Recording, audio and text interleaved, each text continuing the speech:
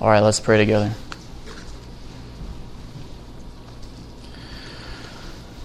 O Father in heaven, O Lord of heaven and earth, we as your people gather before you this day on the Lord's day.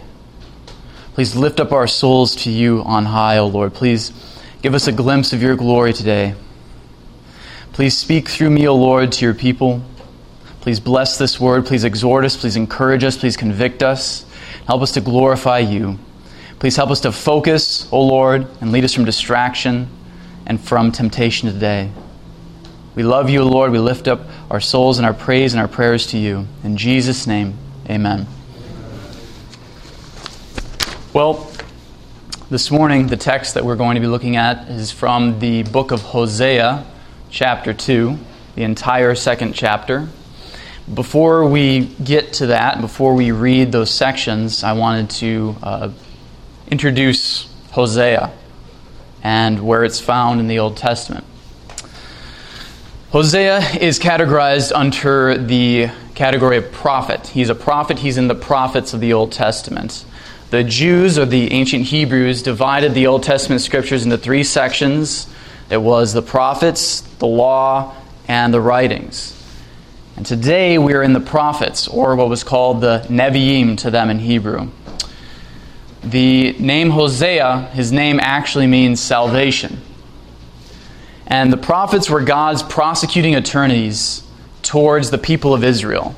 So God made a covenant with Israel, and the prophets were sent later on as his prosecuting attorneys to convict his people for what they had done, how they'd broken the covenant with the Lord, but they also held out promises. So they brought woe and doom, as it were, and conviction upon the people, and then they brought promises of hope and blessing at the same time. This writes Thomas Edward McComsky. According to the subscription, Hosea's prophetic activity began sometime during the reigns of Uzziah, king of Judah, and Jeroboam II, king of Israel. Hosea was a prophet to both northern and southern kingdoms, and that he addressed both kingdoms in his prophecy.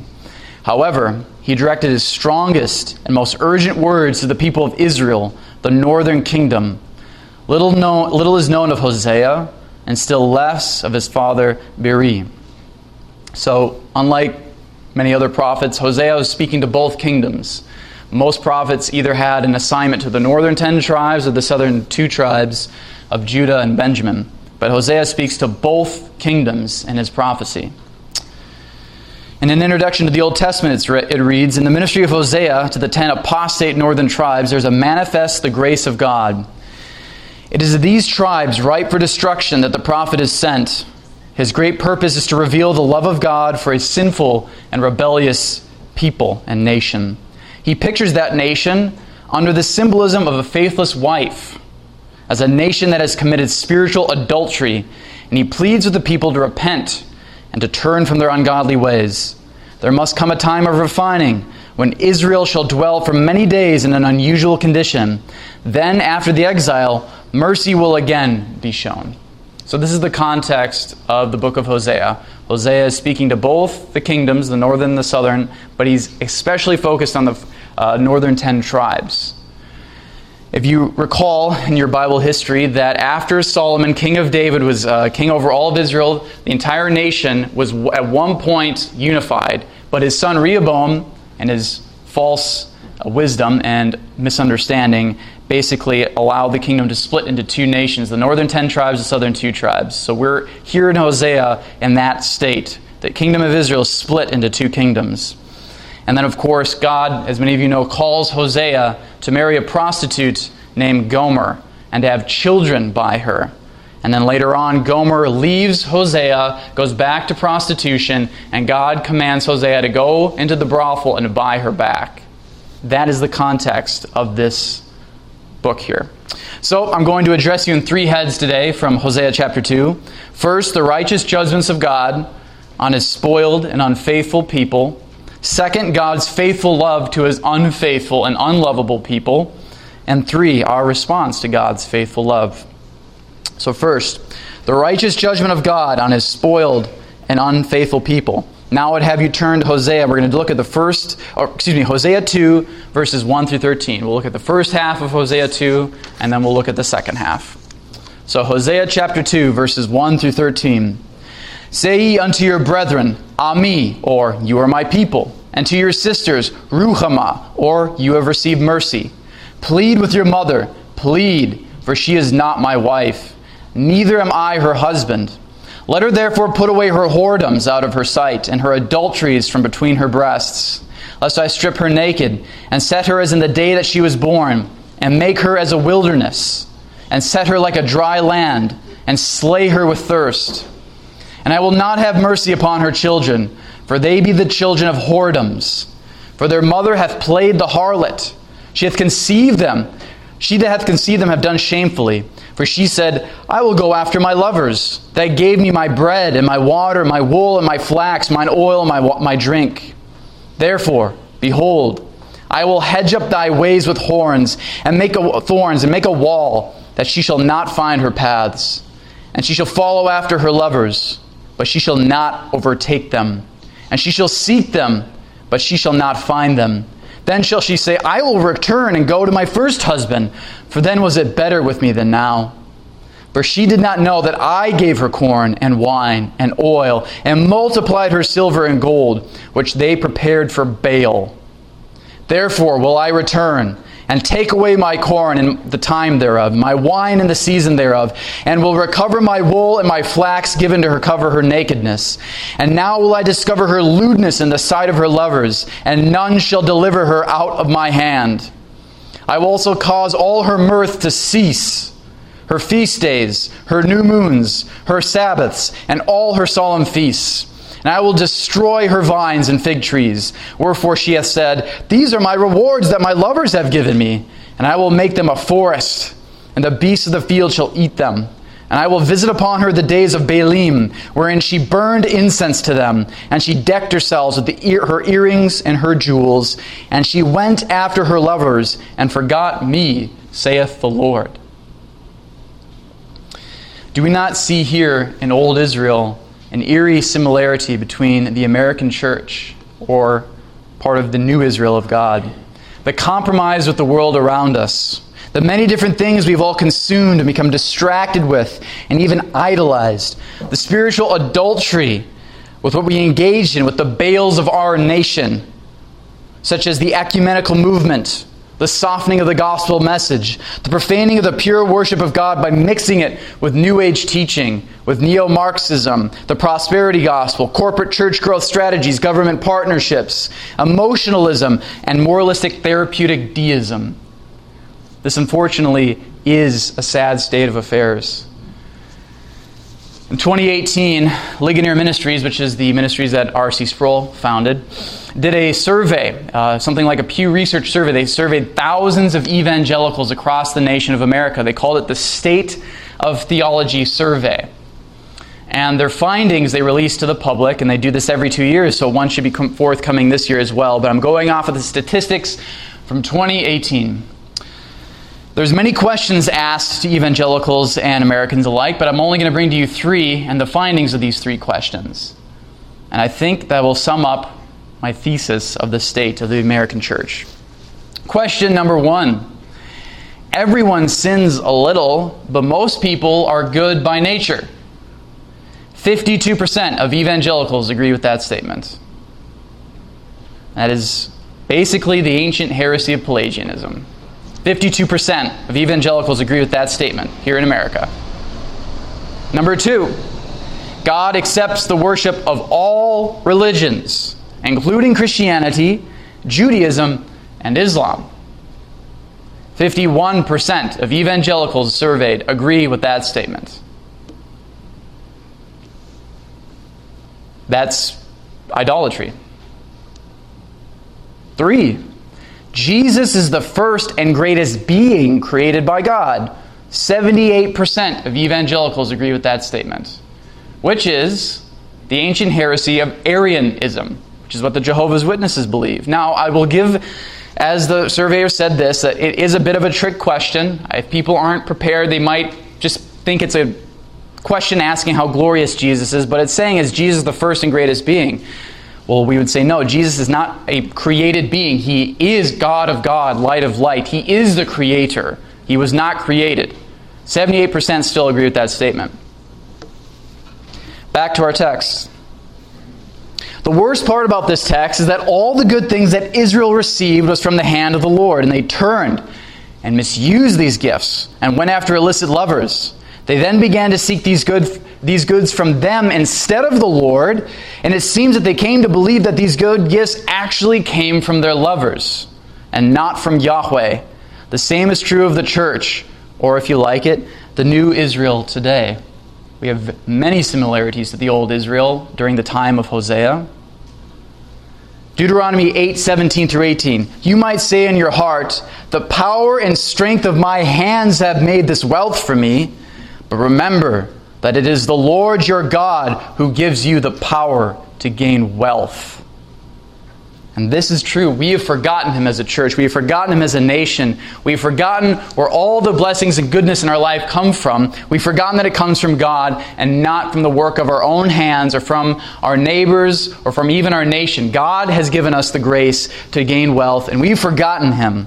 As it says in verse 13, I will visit upon her the days of Baalim, wherein she burned incense to them. And she decked herself with her earrings and her jewels, and she went after her lovers and forgot me, saith the Lord. As in Jeremiah it says, my people have committed two great evils. They have forgotten me, the fountain of living waters, and they've gone after and dug out cisterns, broken cisterns that can hold no water. That is true of the American church. We've gone after broken cisterns and we've turned from the fountain of living waters. We've forgotten God in all that we do. Matthew Henry, commenting on this section of verses, says, impenitent sinners will soon be stripped of the advantages they misuse, in which they consume upon their lusts. Have we not seen a tremendous display of this in the last several months with the results and the happenings of the coronavirus, the ramifications, the economic downturn that have happened from this, the chaos in the streets, the instability in our nation as a whole? Surely judgment begins at the house of God, but God also has judged the sins of this nation, which has been the recipient of an unusual number of blessings from God for these last few hundred years. This is an anomaly in history that a church would receive this much blessings, a church in America not have to deal with persecution like they do all across the world for the last 2,000 years. And that this nation would be recipient of so much goodness from the Lord, who blessed this nation, made it the most powerful, prosperous nation on the face of the earth that ever existed. We have received waterfalls of blessings from the Lord, and we have not responded correctly. Both church and nation have squandered these blessings and have turned aside to doctrines of demons, especially the nation of America, like the demonic practices of sodomy and child sacrifice. These are strictly occult, evil practices, and we as a nation have embraced them with open arms. How are we shocked at God's judgment towards us? As it says in Isaiah, for the nation and kingdom that shall not serve thee shall perish. And that's a promise. Matthew Henry, further commenting on these verses, says, God threatens what He would do with this treacherous, adulterous people. They do not turn, therefore all this came upon them, and it is written for our admonition. We have reason to bless God for restraining grace, and for restraining providence, and even for sore pain and sickness or calamity, if it keeps us from sin. The disappointments we meet with in seeking for satisfaction from the creature should, if nothing else will do it, drive us to the Creator. When men forget or consider not their comforts come from God, He will often in mercy take away their comforts and bring them upon their folly and danger. Sin and mirth can never hold long together, but if men will not take away sin from their mirth, God will take away mirth from their sin. And if men destroy God's word and ordinances, it is just with Him to destroy their vines and fig trees. This should be the ruin of their mirth. Taking away the solemn seasons and the Sabbaths will not do it. They will readily part with them and think it no loss. But He will take away their sensual pleasures. Days of sinful mirth must be visited with days of mourning. So I think in all of these things that we're experiencing, brethren, the virus and all the ramifications from it, we should hear God shouting to us through these things. He should hear His loud shouts to see why these things are happening to us. All seems very bleak at this point, and I don't mean to just bring a bleak, dark message here. I'm trying to outline the first few verses of this chapter, but all seems very bleak. But praise God that He is a Redeemer and that He delights in mercy. So let us go to the second half of Hosea 2, verses 14 through 23. Under the second head, God's faithful love to His unfaithful and unlovable people. Starting in verse 14. Therefore, behold, I will allure her, and bring her into the wilderness, and speak comfortably unto her. I will give her her vineyards from thence, and the valley of Achor for a door of hope. And she shall sing there as in the days of her youth, and as in the day when she came up out of the land of Egypt. And it shall be at that day, saith the Lord, that thou shalt call me Ishi, and shall not call me any more Beli. For I will take away the names of Belim out of her mouth, and they shall no more be remembered by their name.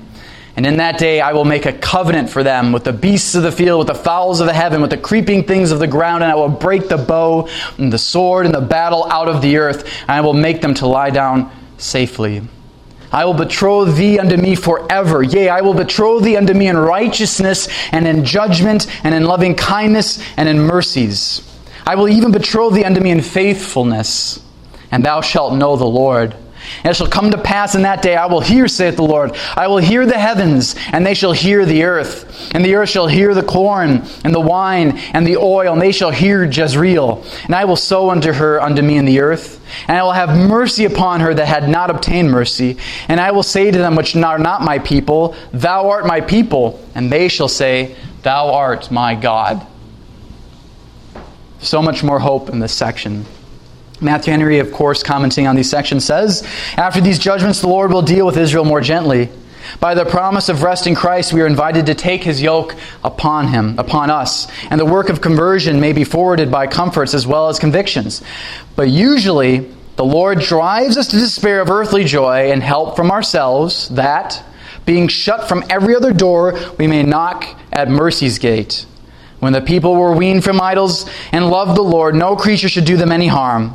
This may be understood of the blessings and privileges of spiritual Israel, of every true believer, and their partaking of Christ's righteousness. So I don't have time to lay this out this morning, but what I'm assuming in these verses, as we've been taught in this church and as we hold to as Reformed Baptists, is that the old Israel, there's continuity between us and old Israel. We are the new Israel. We are the spiritual Israel. So as Paul says in 1 Corinthians 10:11, now all these things happen to them for an example, that they are written for our admonition, upon whom the ends of the world are come.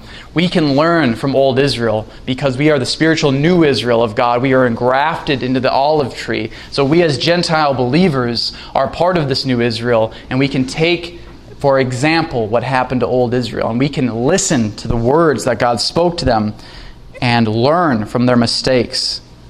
But how can this all be? How can this bleak picture be turned to glorious triumph and love and mercy and kindness from the Lord? How does this happen? Well, let's look at each verse here individually. Verse 14. Therefore, behold, I will allure her, and bring her into the wilderness, and speak comfortably unto her. This is astounding, after all. God would condescend in such a way to rebellious, lewd people, He would actually initiate reconciliation with us. It's not as though we did anything that He said, well, I think I might take that as a favor in my sight or merit. No, He initiates reconciliation with us when there's absolutely nothing to love in us at all. That is who God is. Job adds his witness. Indeed, He drew you from the jaws of distress to a spacious and broad place, to a table full of richness. Is this not true of many of us in our conversions? We might not have even lived as long as we've lived now. We might have been dead at this point, but God gave us new life and new seasons, bonus time as it were. We're still alive. We're walking in His grace. We have new things. We have new life. We have new joy. And that's all God's grace and mercy. He drew us out of the miry clay in the pit. He picked us up and He set His love upon us because He's merciful and gracious. That's it. It's not anything to do with us. And yet He did these things. John Gill, commenting on these verses, says, the word rendered allure signifies to persuade, as in Genesis 9:27. And in conversion the Lord persuades men. not merely by moral persuasion or the outward ministry of the word, but by powerful, effectuous grace, opening the heart to attend to the things spoken, and the eyes of the understanding to behold wondrous things in the word of God, working upon the heart and removing the hardness and impenitence of it, quickening the soul, drawing it with cords of love, and sweetly operating upon the will, persuading it to true repentance for sin, to part with sins and sinful companions, and with its own righteousness, and to come to Christ, and to look to Him, and lay hold of Him as the Savior, and to submit to His ordinances. Moreover, the Lord persuades men at conversion of His love to them, and of their interest in Christ, and all the blessings of grace in Him. That is what we're seeing here in this word, allure. God is wonderfully alluring and persuading us by effectual grace. He saves us. He opens our eyes and our hearts, and He draws us with love to Himself. That is our Savior and our Lord. Isaiah adds this witness, comfort ye, my people, saith your God. Sing, O heavens, and be joyful, O earth. Break forth into singing, O mountains, for the Lord hath comforted His people, and will have mercy upon His afflicted. Strengthen the weak hands, and comfort the feeble knees. This is our God, extremely gracious and kind and merciful, the great author of redemption. As Micah 7 says, 7:18, who is a God like you, pardoning iniquity, and passing over the transgression of the remnant of His heritage?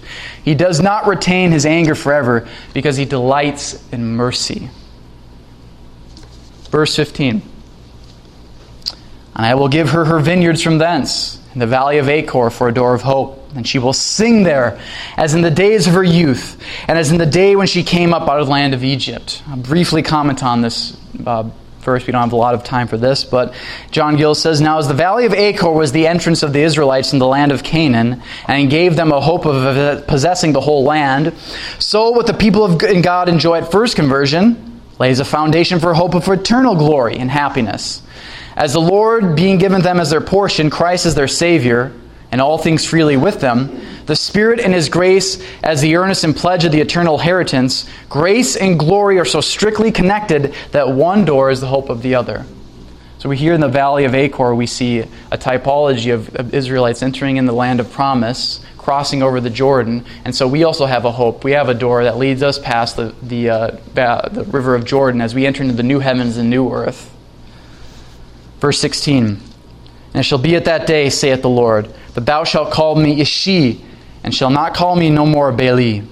John Gill says it signifies, this word Baali, a lordly or imperious husband, and the word Ishi, a loving one. Serve the Lord from love and not fear, Ishi being a word expressive of marriage and love, and Baali of lordship and fear. So many of us, sometimes I fall into this. I still think sometimes of the Lord as Baali, as a hard or imperious husband, but that's not who the Lord is. He is a merciful and faithful husband. We should call Him Ishi, as the Israelites were told to call Him. He loves us. He is in a good relationship to us. He has drawn us. He's initiated reconciliation to us. He has gone the extra mile to save us. So as we pray, as we come before the Lord, we should have intrinsically on our hearts this reaction to God, and we should call Him Ishi. That should be our call to Him, and not in carnal or craven fear as Baali. That is not who God is. God has initiated this covenant with us that we should primarily come to Him as the loving one, our faithful husband, Jesus Christ. Isaiah says, from thy Maker is thine husband, and the Lord of hosts is His name, and thy Redeemer, the Holy One of Israel, the God of the whole earth shall He be called. Jeremiah adds this, turn, O backsliding children, saith the Lord, for I am married unto you, and I will take you one of a city and two of a family, and I will bring you to Zion. This is the spousal love of the triune living God towards us. The Son enters into a marriage covenant with us, the church, His bride, and all of us who are in the church, who were beforehand lewd and adulterous, God sets His love upon us through His Son, Jesus Christ. Verse 17, for I will take away the names of Baalim out of her mouth, and they shall no more be remembered by their name. We see examples of this in Psalm 16:4. Sorrows will multiply to those who chase after other gods. I will not pour out their libations of blood, or speak their names with my lips. Jeremiah says, thus says He unto them, the gods that have not made the heavens and the earth, even they shall perish from the earth and from under these heavens. Have we not seen this in many of our lives, that the most idolatrous amongst us after conversion have become the most zealous for the name of God? God has cleansed our mouths from the idols we used to worship and praise. God has made us zealous for His name so that we can say with David, I will not even speak their names on my lips. That is what God does. We are zealous for the purity of His worship when before we were as lewd and as carnal as the world can be. This is the marvelous work of sanctification, regeneration, the washing of the Holy Ghost, is that God can do this to us. And that's the promise He says in Hosea, I will take the name of Baalim out of their lips. We will not serve the other idols and the gods of this nation. We'll be zealous for the Lord God of hosts. Verse 18. And in that day will I make a covenant for them with the beasts of the field, with the fowls of heaven, and with the creeping things of the ground. And I will break the bow and the sword in the battle of the earth, and will make them to lie down safely. Now this is something where it gets a little difficult in the interpretation of this passage. This is what theologians like to call prophetic foreshortening. What Hosea is seeing here is in this prophecy of the new covenant, he is seeing the first advent of Christ and the second advent of Christ and all the benefits and all the things that come from it happening all at the same time. So from a distance back in the past, Hosea is looking forward prophetically, and he's seeing all that's happening in the first advent of Christ and the second advent. But from a distance, they look as if they're at the same time. And so this is what's called prophetic foreshortening, as you like an illustration. If you were driving some miles back and you're heading towards the Rocky Mountains, you see the mountain range, and all the mountains seem as if they're right next to each other. But as you get close to the mountains, they all of a sudden have great swaths of land between them. Well, that's what happened as we in the New Covenant can see. The first advent of Christ, there were certain things that happened. Christ came in mercy and grace to save sinners, and we see the benefits of the Holy Spirit being poured out in the salvation of sinners. And we are in that the period between the two advents. And at the second advent, He will come in judgment and bring the new heavens and the new earth. So that is still yet to come. As Hosea is saying, I will make a covenant with the beasts of the field and the fowls of the air, and I will break the bow and the sword and the battle of the earth. That's the new heavens and new earth, when there's no more pain and sorrow, when there's no more fighting. We'll beat our plowshares into pruning hooks. We'll lay under our vineyards, and no one will harm us. That is what's happening here, this prophetic foreshortening. We'll see this as well in Isaiah. He says, then He will judge between nations and arbitrate many peoples. They will beat their swords into plowshares and their spears into pruning hooks. Nation will no longer take up sword against nation, nor train any more for war. The wolf will lie down with the lamb, and the leopard will lie down with the goat. The calf and the young lion and the fatling will be together, and a little child will lead them. It will neither harm nor destroy on my holy mountain, for the earth will be full of the knowledge of the Lord, as the sea is full of water. That is the new heavens and the earth coming. So we still have yet to experience that final state, but it's promised here in Hosea. Kim Riddleberger says this about these texts. We interpret them with the broader framework of the New Testament eschatology and the relationship these texts have to the tension between the already and the not yet, between the kingdom at present and the consummation of that kingdom in the future. So Jesus came and inaugurated the kingdom, and when He comes again second time, He will consummate the kingdom. So we are in between those times right now. That is the interadvental period between the two advents. Moving on. Verse 19. And I will betroth thee forever unto me. I will betroth thee unto me in righteousness and in judgment and in loving kindness and in mercies. Ezekiel adds this, then I passed by you and saw you, and you were indeed old enough for love, so I spread my cloak over you and covered your nakedness. I pledged myself to you, entered into a covenant with you, and you became mine, declares the Lord God.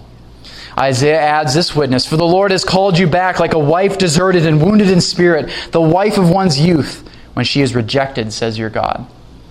No longer will you be called forsaken, no longer will your land be called desolate, but you will be called Hephzibah, and your land Beulah, for the Lord will take delight in you, and your land will be His bride. Forgive me for a long quote from John Gill here, but he says and he quotes on these verses and he comments on them so succinctly I had to include it, and I trust it'll be a blessing to all of you to hear this. Quote, and this may be applied to every particular soul at conversion, which is the day of their open espousals to Christ, and they are visibly brought into a marriage relation with Him.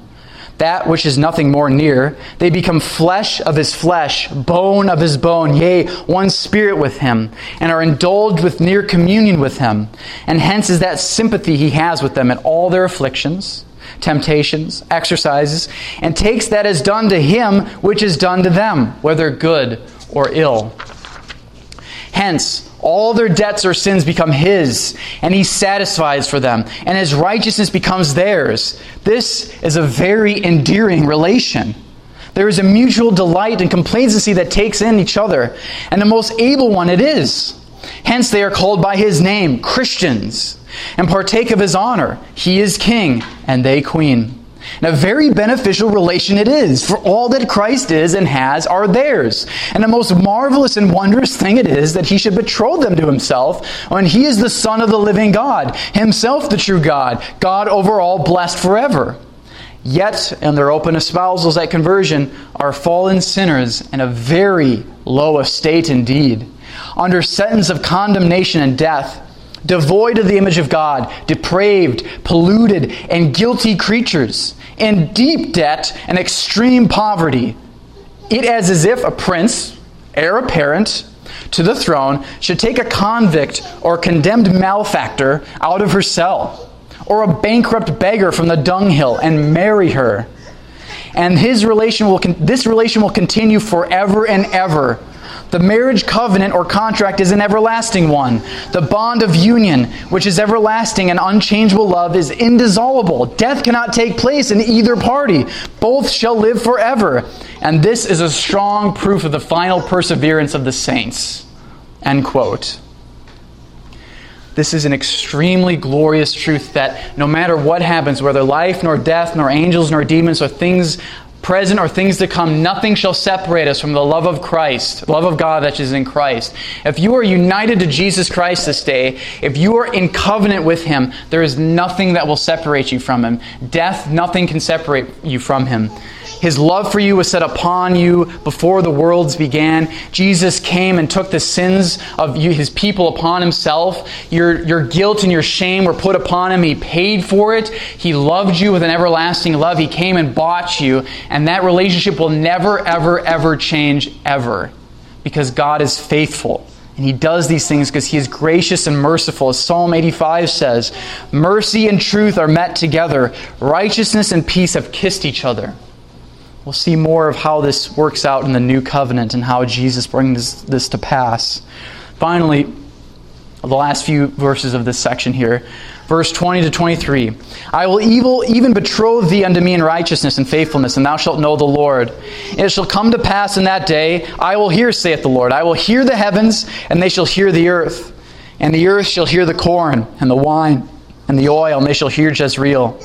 And I will sow unto her me in the earth, and I will have mercy upon her that had not obtained mercy. I will say unto them which were not my people, Thou art my people, and they shall say, Thou art my God. Isaiah adds this to these verses. And I shall come to pass that before they call, I will answer. And while they are yet speaking, I will hear. Peter says, once you were not a people, but now you are the people of God. Once you had not received mercy, but now you have received mercy. In Psalms it says, all the ends of the earth, all the ends of the world shall remember and turn unto the Lord, and all the kindreds of the nations shall worship before thee. Zechariah 2 says, and many nations shall be joined to the Lord in that day, and they shall be my people, and I will dwell in the midst of thee, and thou shalt know that the Lord of hosts has sent me unto them. How beautiful this is that the Lord reconciles not only Jews but Gentiles unto himself from all the ends of the earth. He sends forth his Son. He draws us all to himself because he loves us. He dies for us. He redeems us. He draws us out of the miry clay, as I've said before. And he does it in righteousness and peace. They've met each other. But how does this happen? How are all the idolatrous nations and peoples of the earth reconciled to God and brought into a marriage covenant with him? How is this blessedness brought about? The answer is the new covenant of our Lord and Savior, Jesus Christ. Jeremiah 31 through 35, prophesying about the new covenant, says, Behold, the days come, says the Lord, that I will make a new covenant with the house of Israel and with the house of Judah, not according to the covenant that I made with their fathers in the day that I took them by the hand to bring them out of the land of Egypt. which my covenant they broke, although I was a husband to them, says the Lord. But this is the covenant I will make with the house of Israel after those days, declares the Lord. I will put my law in their minds and inscribe it on their hearts, and I will be their God, and they will be my people. No longer will each man teach his neighbor or his brother, saying, know the Lord, because they will all know me, from the least of them to the greatest, declares the Lord. For I will forgive their iniquities and remember their sins no more. This is the new covenant that God makes with the elect remnant of Israel, the elect Jews, and the elect Gentiles of all nations. This is the new covenant of Jesus Christ that He brings to this earth in His life, death, and resurrection. We see this. John declares, as Jesus says in John 12, and I, if I be lifted up from the earth, I will draw all men unto me. That is what Jesus says when He comes. He says, I will be lifted up, and all nations, all these peoples will be drawn unto me. All the adulterous, lewd nations of the earth that have been far from me, I will draw them all unto me in a glorious covenant. John 3:14-16. And as Moses lifted up the serpent in the wilderness, even so must the Son of Man be lifted up, that whosoever believeth in Him should not perish, but have eternal life. For God so loved the world that He gave His only Son, that whoever believes in Him shall not perish, but have everlasting life. This is the love of God in the cross of Jesus Christ. He draws sinners unto Himself and says, believe this day, believe on me. I have come and I have died. My blood satisfies for your unrighteousness and your adultery and your sins against the living God. Isaiah says, look unto me, all the ends of the earth, and be ye saved. It is a beckoning call to look to Jesus Christ. Look unto Him, have your sins forgiven. Be reconciled to the God of living waters. Be reconciled to the fountain of living waters this day. Look unto Jesus Christ. Believe on Him. He has died, and His blood will cleanse you of all unrighteousness. He initiates reconciliation with you. He comes and He wants to initiate and become in relation with you, in a marriage covenant, as it were, that will never ever fail.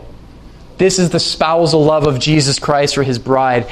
As the hymn goes, lift high the cross, the love of Christ proclaim. Let all the world adore His sacred name. O Lord, once lifted on the glorious tree, as Thou hast promised, draw the world unto Thee.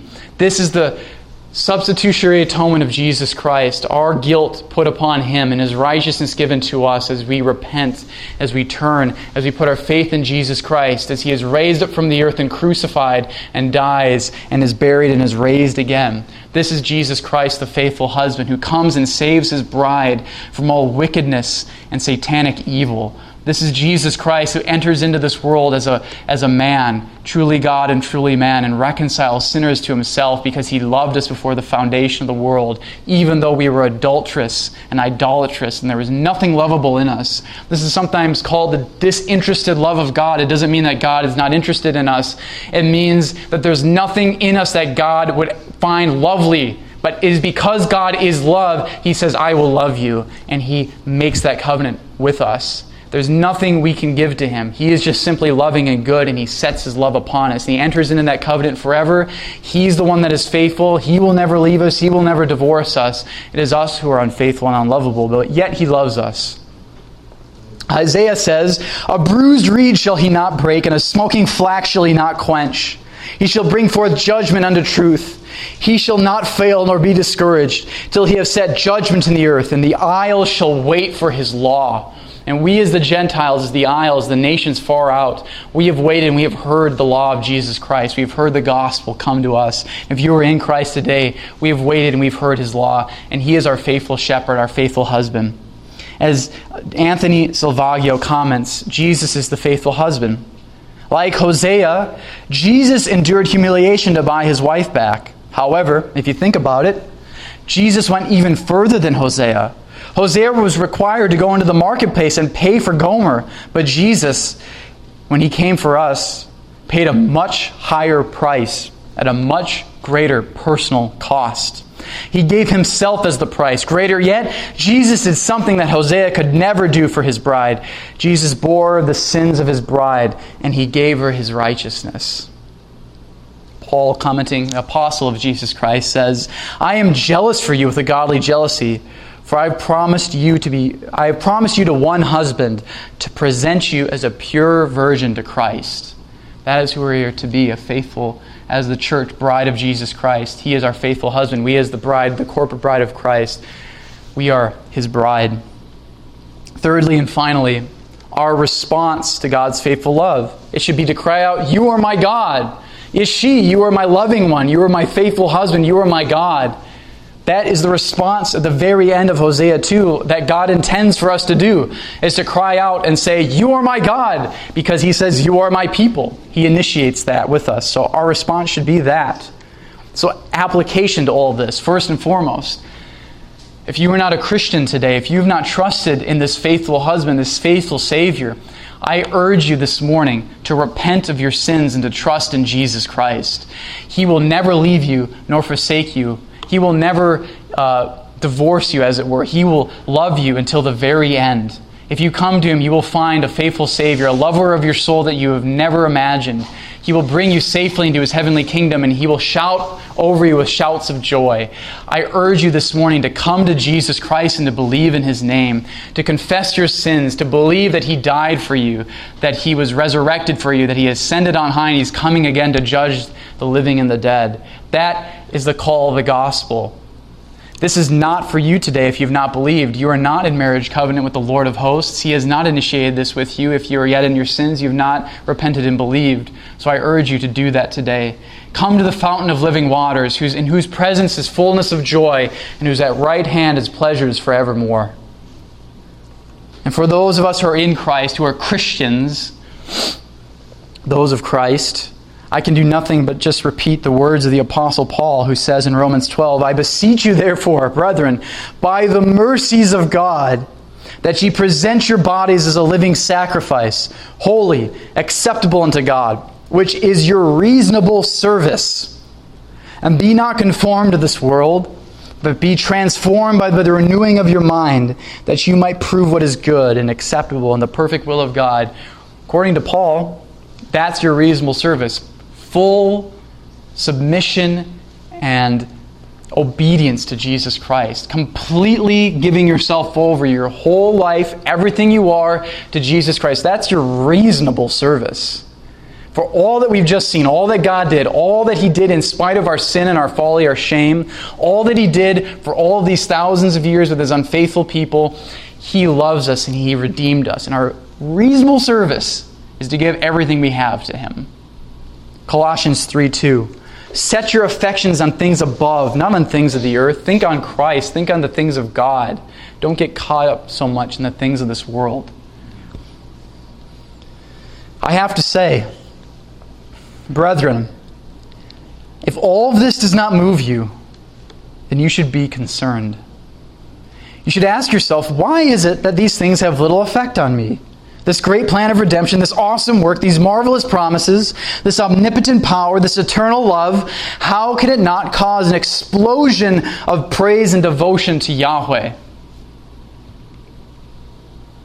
How can you not say in response to all this, "Rejoice in the Lord always," and again I say, rejoice? That should be our response, and even more so than that.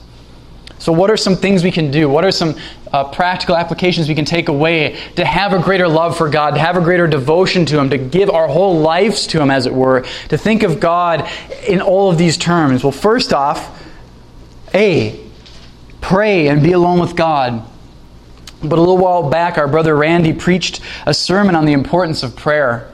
And he mentioned the quote from Blaise Pascal about the inability of men and women to be in a room by themselves for an extended period of time. This should not be.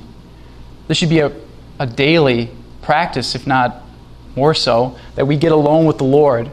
As it's, as Moses comes before the Lord in the burning bush, the Lord says, "Take your sandals from your feet, for the place in which you stand is holy ground." We should, as we were, take the sandals from our feet, the distraction of this world, the things we think about are happening tomorrow, that happened last week. We should take those away from us. Get alone with the Lord and just pray to Him, rejoice in Him, and spend time with Him. Not in a quick, "Help me, Lord, I need this help right now," but extended periods of time in prayer, being alone with the lover of your soul. I want to exhort you this day, this week, this month, to Proactively begin to carve out time where you spend extended periods of time in prayer and contemplation on the Scriptures, so that you can rejoice and be even more full of joy when you hear truths like this. If you don't do this, it is ultimately your loss, as these glorious truths will not move you, and the joy and victory and peace that come from it will be foreign and shut out to you. 10-minute quiet times are not going to cut it.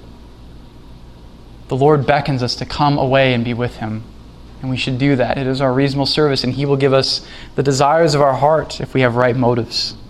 B, seek the help from other brothers and sisters to aid you on your walk of holiness and growth in the knowledge of the Lord. Zechariah 8:23, thus says the Lord of hosts, in those days 10 men from all nations will grasp the garment of a Jew, saying, let us go with you, for we have heard that God is with you. In a way that can be applicable today, even now, when you have an older brother and sister, a more mature Christian in your life, you should go and grab them, as it were, and says, let me go with you, for I know that God is with you. Teach me, how do I know the Lord more? That should be our response. Finding people, please help me to be more like Christ. As you imitate Christ, help me to imitate you. Grasp a hold of an older brother or sister in the Lord and ask for help in your walk in holiness. Final word. I speak to the husbands in the room, and I can do nothing more than just quote Paul's words in Ephesians 5. Husbands, love your wives, even as Christ loved the church and gave Himself for it, that He might sanctify and cleanse it with the washing of water by the word, that He might present it to Himself a glorious church, not having a spot or a wrinkle or any such thing, but that it should be holy and without blemish. Amen. Let's pray together.